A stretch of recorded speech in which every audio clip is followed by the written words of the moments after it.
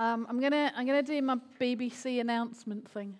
You know how at the end of things like Holby City or EastEnders or all those kind of things, whatever your choice of program is, it sometimes says things like, if you've been affected by any of the things raised in this program, you could ring da-da-da-da-da. I'm aware that over these last few weeks we've touched on a number of things, mental health and depression, stuff around marriage and domestic abuse and different things. And, we think we know each other, but we also have guests and visitors in our church. Just want you to know that you can always ring the number. You can always email. You can always speak to someone. We always have the prayer team here on a Sunday morning, but we also have a more intensive prayer team available if you need something that's not in the context of our church services. So please never think that you can't speak about these things, because you always can. And if you could communicate that to other people that aren't here, appreciate that as well. Right, that's the announcement done. So we've come to the end. Last one. Hashtag do you know him? And so it's a little bit different this morning. We're doing multifaceted. Multifaceted. Hashtag do you know him? Do you know him? Jesus, the one who is multifaceted. A couple of weeks ago, and it's part of the reason I asked Claire to speak this morning, I gave you a quote when I was talking about Jesus, the passionate one, from Dorothy Sayers, and she said this: "We have very efficiently pared the claws of the Lion of Judah, certified him meek and mild, and recommended him as a fitting household pet for pale curates and pious old ladies." I just love it. I think it's an absolutely fantastic quote, because I think that sometimes that's what we've done. We've made him too domesticated, too safe. We've pared the claws of the Lion of Judah. And I don't know whether you would fit yourself into the category of a pale curate or pious old lady or none of the above, but we've made him safe. And he is, as Claire said, a lion. He is a lion. But you know what? He is not one-dimensional, because he is the lion and the lamb. He is the lion and the lamb. He is both. He is not some kind of compromise in the middle, some kind of wild lamb or calm pussycat. He is not either of those things. He is the lion and the lamb. So what do we do with that? What do we do with Jesus, who's the carpenter, teacher, philosopher, healer, counselor, prophet, priest, king, savior, and God? What do we do with that? I want to introduce you to someone this morning. I'm not anticipating that you will know who this person is, by the way, whilst you rack your brains thinking, I'm sure that I saw him on some TV program. You didn't. This is a guy called Derek Sheriffs. He was my Old Testament lecturer when I was at London Bible College. And he was profoundly influential, more than anybody else, in my experience there, studying my theology degree. He was slightly frightening, quite a tough marker, but utterly inspirational as a person. He lived, before he came to the UK, in Cape Town in South Africa. I was 19 when I went to theology college. I don't think I'd met many people from South Africa. So he had that slightly kind of eccentric, different thing. He was an amazing, inspired man in his teaching. And I loved the Old Testament before I went, and I loved it ever more. And I'm sure that you've picked that up over the last 20-odd years. There were 3 things that Derek said in the 3 years that he taught me that have remained with me and have formed my understanding of theology, and I thought that maybe today would be a good time to share them with you. The first one was this: hold things in tension. He hated the fact that we always wanted to have a nice compromise, something in the middle that was safe, where we'd sort of sorted it all out and come to a solution, and it was all nice and neat. He hated that. He held out to us things that were in tension with each other. We had a module on the covenant love of God. We also had one on God as my enemy. Haven't heard too many sermons on that recently, have you? He wanted us to hold things together in tension, stuff that happened in the world and stuff that was in scriptures. We're going to come back to those things.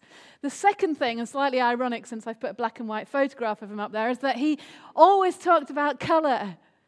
He came from South Africa, where there is a whole lot more colour than there is here. I mean, bright colours. And he looked out his class in 1985 when kind of grungy stuff was all in and we were all wearing grey and kind of the grey end of aubergine and brown and black. He said, "You're so boring. What you wear is so boring." And he always wore bright-coloured shirts, or if he didn't wear bright-coloured shirts, I mean bright, by the way, I mean sunshades bright. He would always wear a really bright-coloured tie, or he would wear a really bright-coloured tie with the really bright-coloured shirts. But colour was so important to him and communicated to us. And the third thing that he talked about was portraying reality. He was really a good photographer. And many of his photos were from South Africa during the time of apartheid. He said it's very easy for us to take a snapshot of what we like. But it is not reality. So we would go to South Africa, I guess, and take photos of beaches and Table Mountain and flowers and all these lovely things. And maybe we would miss the township or the industrial site next door to the really nice view, or the kind of leftover bits of metal scrap that were on the ground. Because I don't know what you're like, but I'm like this. You know, you kind of try and take out the pylons and you take out any people, preferably. And anything that's not the nice bit. But he said, but that's not reality. Reality is all of it. So those three things have stayed with me, and it's a little while since I went to college. And I want to use them this morning to explore what it means for Jesus to be multifaceted. But first of all, I want to ask you a question. Are you ready? How many legs does this elephant have?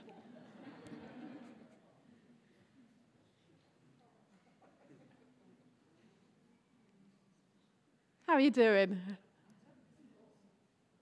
Are you sure? You know what? If I left this picture up for the rest of the service, you would spend the whole service looking at this elephant and thinking, well, the back leg, that's kind of quite good, isn't it, the back leg? But is that gap or is that the next leg? And is that, does he have a front leg? Or is that disconnected? Does it fit under his chin? How many legs does the elephant have? So difficult, isn't it, to look at that picture and work it out. You see, that's the thing with tensions or paradox. Things that don't have a simple and straightforward answer, like how many legs does an elephant have? That's kind of what we're talking about when we talk about Jesus. Now, I thought I'd bring a bit of the men's gathering into this morning's service by quoting the great Graham Kendrick, who leads the worship at the gathering, because he wrote an absolutely wonderful hymn many years ago that captures perfectly what we're talking about this morning. Meekness and majesty, manhood and deity, in perfect harmony, the man who is God, Lord of eternity, dwells in humanity, kneels in humility, and washes our feet. Father's pure radiance, perfect in innocence, yet learns obedience to death on a cross, suffering to give us life, conquering through sacrifice, and as they crucify, praise, Father, forgive. Wisdom unsearchable, God the invisible, love indestructible, and frailty appears, Lord of infinity, stooping so tenderly, lifts our humanity to the heights of his throne. We might not sing it a whole lot anymore, and that's kind of fine, but it's so well written. To capture all of those things in a short 3 verses is really amazing. To hold together those tensions of who Jesus is in a song of worship really says something. Paradox. Paradox is a personal thing that combines contradictory features or qualities. That's what a paradox is. A person or thing that combines contradictory features or qualities. As I've already said, we have a tendency to take the extremes and go, I can't cope with that. So we kind of mush in the middle. Or we prefer one over the other. We can't hold them both together. We can't hold these things in tension, but with Jesus we need to. He is fully divine and fully human. Please put your hand up if you've got that one completely resolved. When I was at college, we had to write essays about this kind of thing, and I remember writing this essay, I might have told you this before, in my hall of residence, and I was next door to my best friend Nikki's room, and I was writing this essay, and every so often I get super excited. I'd run across my room and out the door, and bang on her door, and go, Nikki, I've got it. Oh, no, I haven't. Hang on, I'll come back in a bit. How is it that he is fully divine, which Catherine was speaking about last week? How is it that he is fully divine, but he is also fully human? Because both those things are true and utterly essential to our faith. We have to hold them in tension. And if we don't, we end up with a half God, half man, and that's not right. And that wrecks our faith. We have to hold those two things together. He is fully divine and fully human. He is both ordinary and extraordinary. He was a carpenter, probably for a while in his life. He fell asleep when he got tired after a long day. Anyone else do that? He ate. He wept. He cried out in anguish. He was ordinary. He responded often as we do, but yet he was extraordinary. The power of the Spirit of God worked in him, that he was completely and utterly obedient throughout the whole of his life, not something the rest of us are great at. He lived without sin. He was extraordinary, but also ordinary. He was transcendent. He is more than, but also immanent. Another way of saying that would be that he is holy. He is perfect, perfectly good, perfectly loving, perfectly pure. But he is also intimate. When we see Jesus, we see him eating with all manner of people. In fact, they said, you're hanging out with the wrong people. You're hanging out with drunkards and gluttons. You're hanging out with prostitutes and tax collectors. He was completely holy and yet intimately involved with people. Most of us find that really difficult, don't we? We tend to take on the characteristics of the people that are around us. But Jesus was able to hold both those things in tension. He was tender and strong. Tender and strong. He opened his heart to people. He sat down with women, which was outrageous in his time.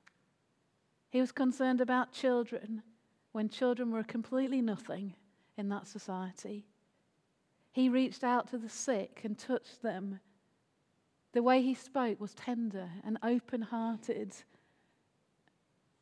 But he was strong. He was born into conflict. He battled with the enemy throughout his life. He needed to be tough when the occasion required it.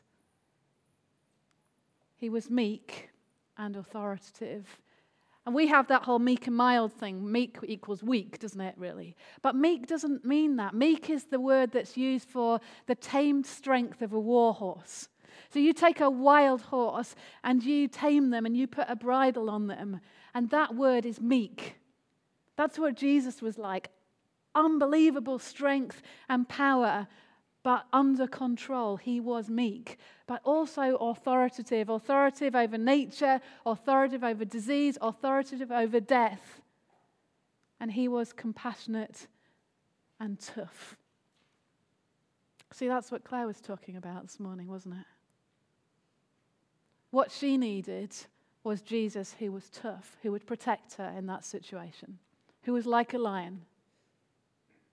What Sean needed and needs was a Jesus who is compassionate, who understood that he's messed up, who will draw close to him and hopefully someday heal his heart. Tough and compassionate, the lion and the lamb. We need to hold those things in tension together. He is not insipid. He is not beige. He is not boring.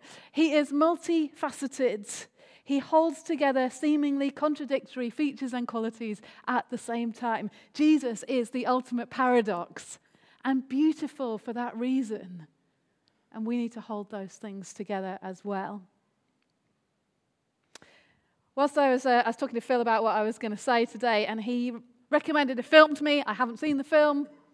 Having read the write-ups, I'm not really sure whether I should recommend the film or not. But I want to talk to you a little bit about it for a moment. The film is called Pleasantville. Anyone seen it? Phil's always seen every film that exists. Pleasantville, I'm quite glad none of you have seen it, actually.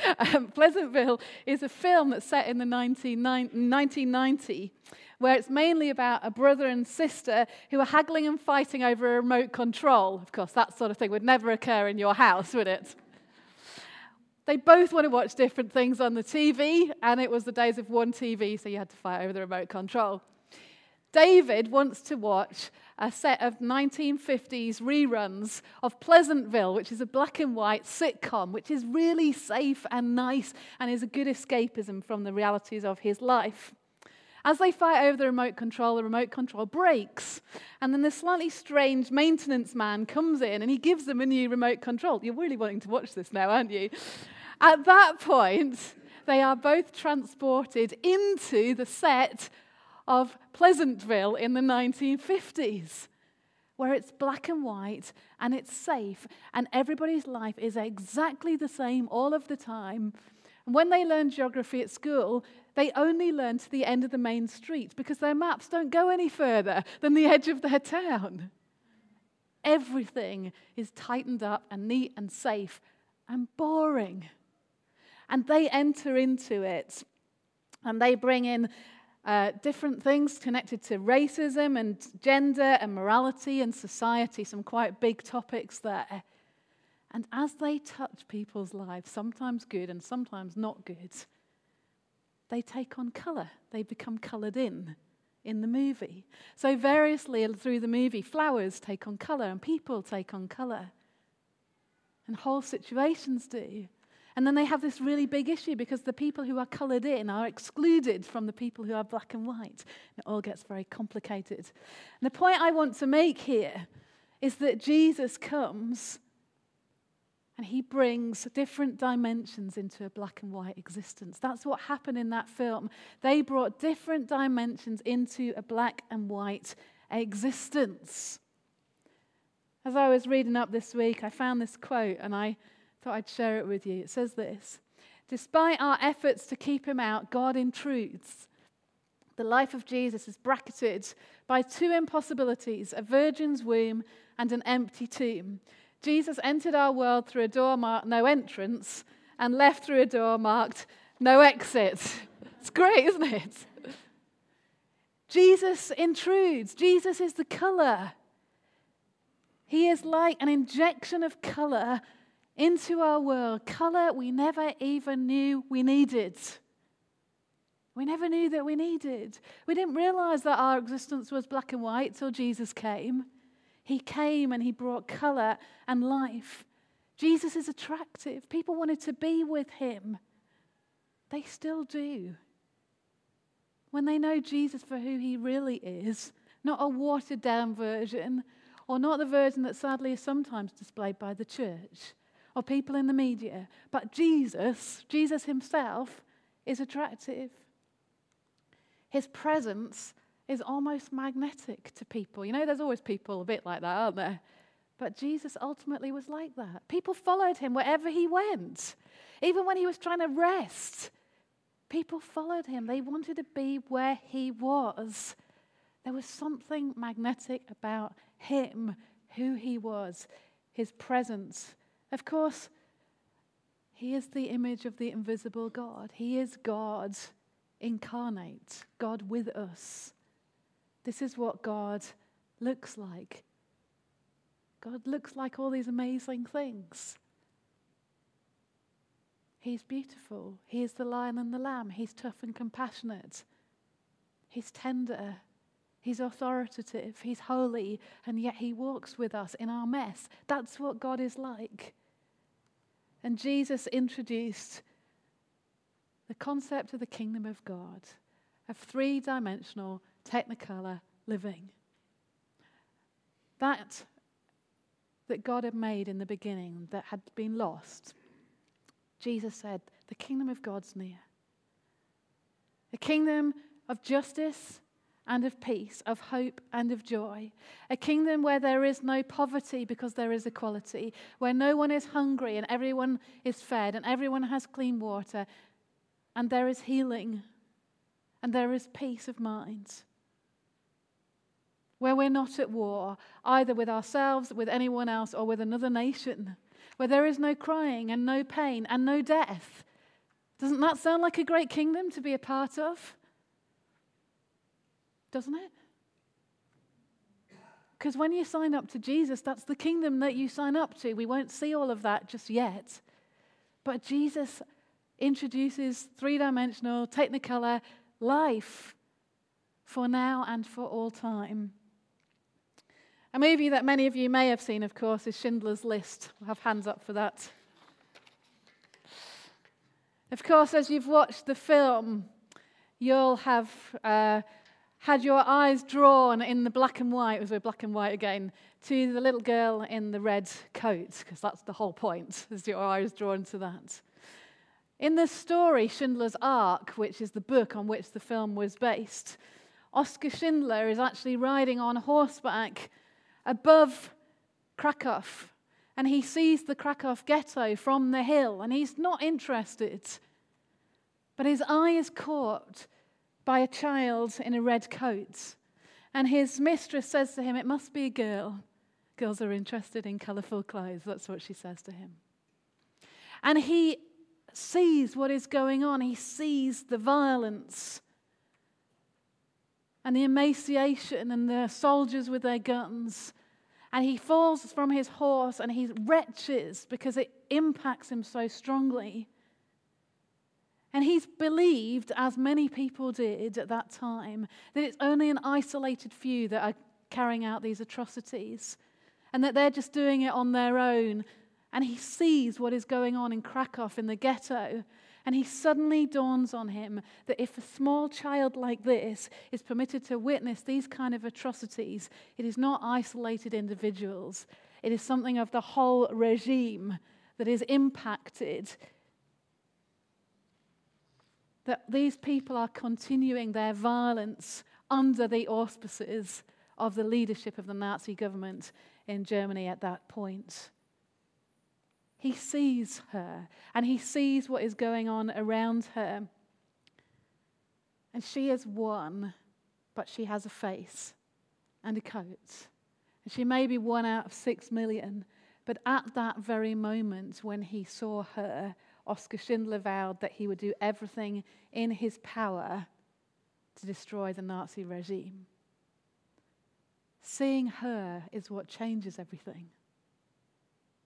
Seeing Jesus for who he really is, his kingdom for what it really is what transforms us and through us the things that are around us. No longer can we just say, oh, well, it's just this and that and the other. The hope of the world is Jesus, and the hope of the world is the church. And at the moment we find ourselves in really challenging and difficult circumstances where there's much fear and anxiety and uncertainty, and there's increasing division, particularly between Muslims and others, because of the anxiety and uncertainty. Please don't hear me say anything else about that. The hope is us. The hope is the reconciler. Those who've been reconciled to God, who are reconcilers in this world where God has put us. The third lesson that I learned from Derek Sheriffs was around portraying reality. These are not my photos, but they could be. This is a hotel in Mumbai. I know 1 or 2 of you have been there. It looks pretty swish, doesn't it? 5-star kind of hotel. There's lots of those in Mumbai. When I went to Mumbai, I didn't stay in a hotel as posh as this, but I did stay in one that was better than what I would have personally chosen.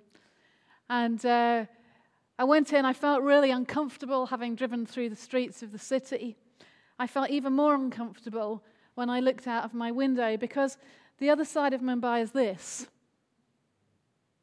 But when I say the other side, I don't really mean the other side, because in my hotel, I looked out of my window, and adjacent to our hotel was a partially built hotel, so concrete and all the steel and so on. And I was sleeping in my room, and many families were sleeping on the concrete and in the crevices of the hotel that was only partially built. See, that's reality, isn't it? That's reality. I was talking to Richard Clare this morning. He's been to India a few times. He said one of the things that struck him most was going through the city, through some of the slum areas, or just those that were by the side of the road. And he was all ready for his meetings.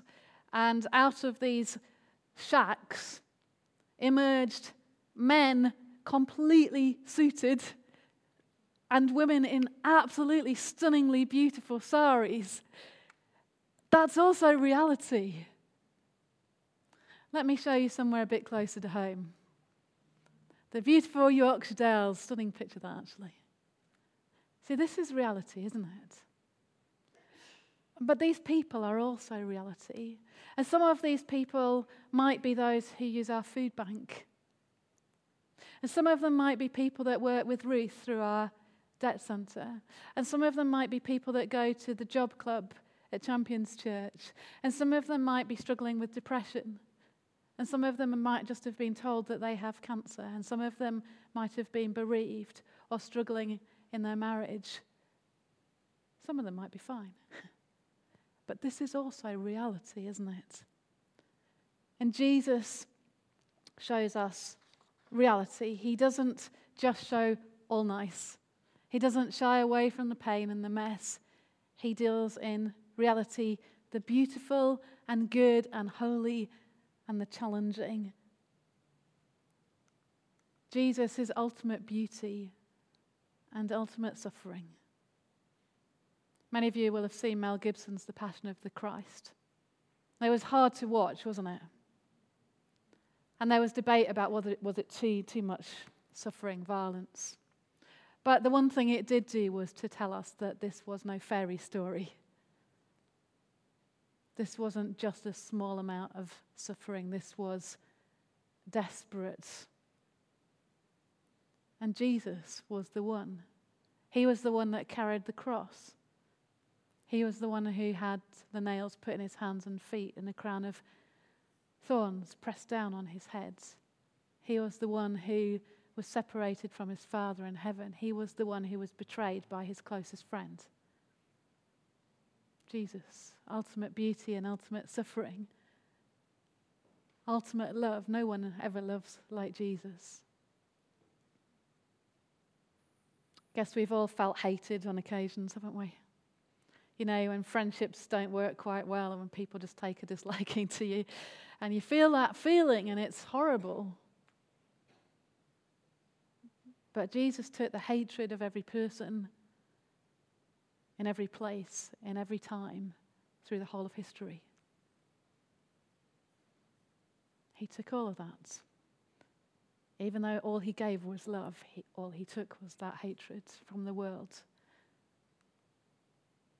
The ultimate king who expressed his kingship through washing his disciples' feet. Ultimate glory wrapped up in a baby. Talked about that at Christmas, didn't we? Weight of the glory of God. The weight of the baby in Bethlehem. The eternal, constrained in time. Can you imagine what that feels like? To be completely out of time, to see the whole of time, to not have a beginning and an end, and then to be shrink-wrapped into time with all its constraints and frustrations. God with us. God with us.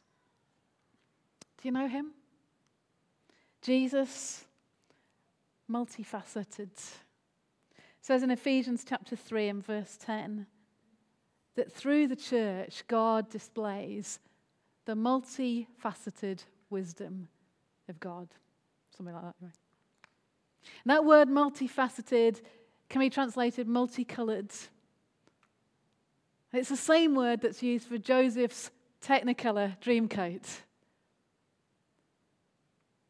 Through the church, God displays the technicolored, multifaceted, multicolored beauty of God. So we need to know him, because then we need to show that to the world, don't we? Do you know him?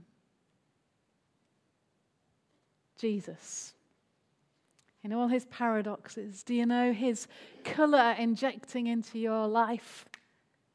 Do you know that reality that covers everything that we experience in our lives in Jesus?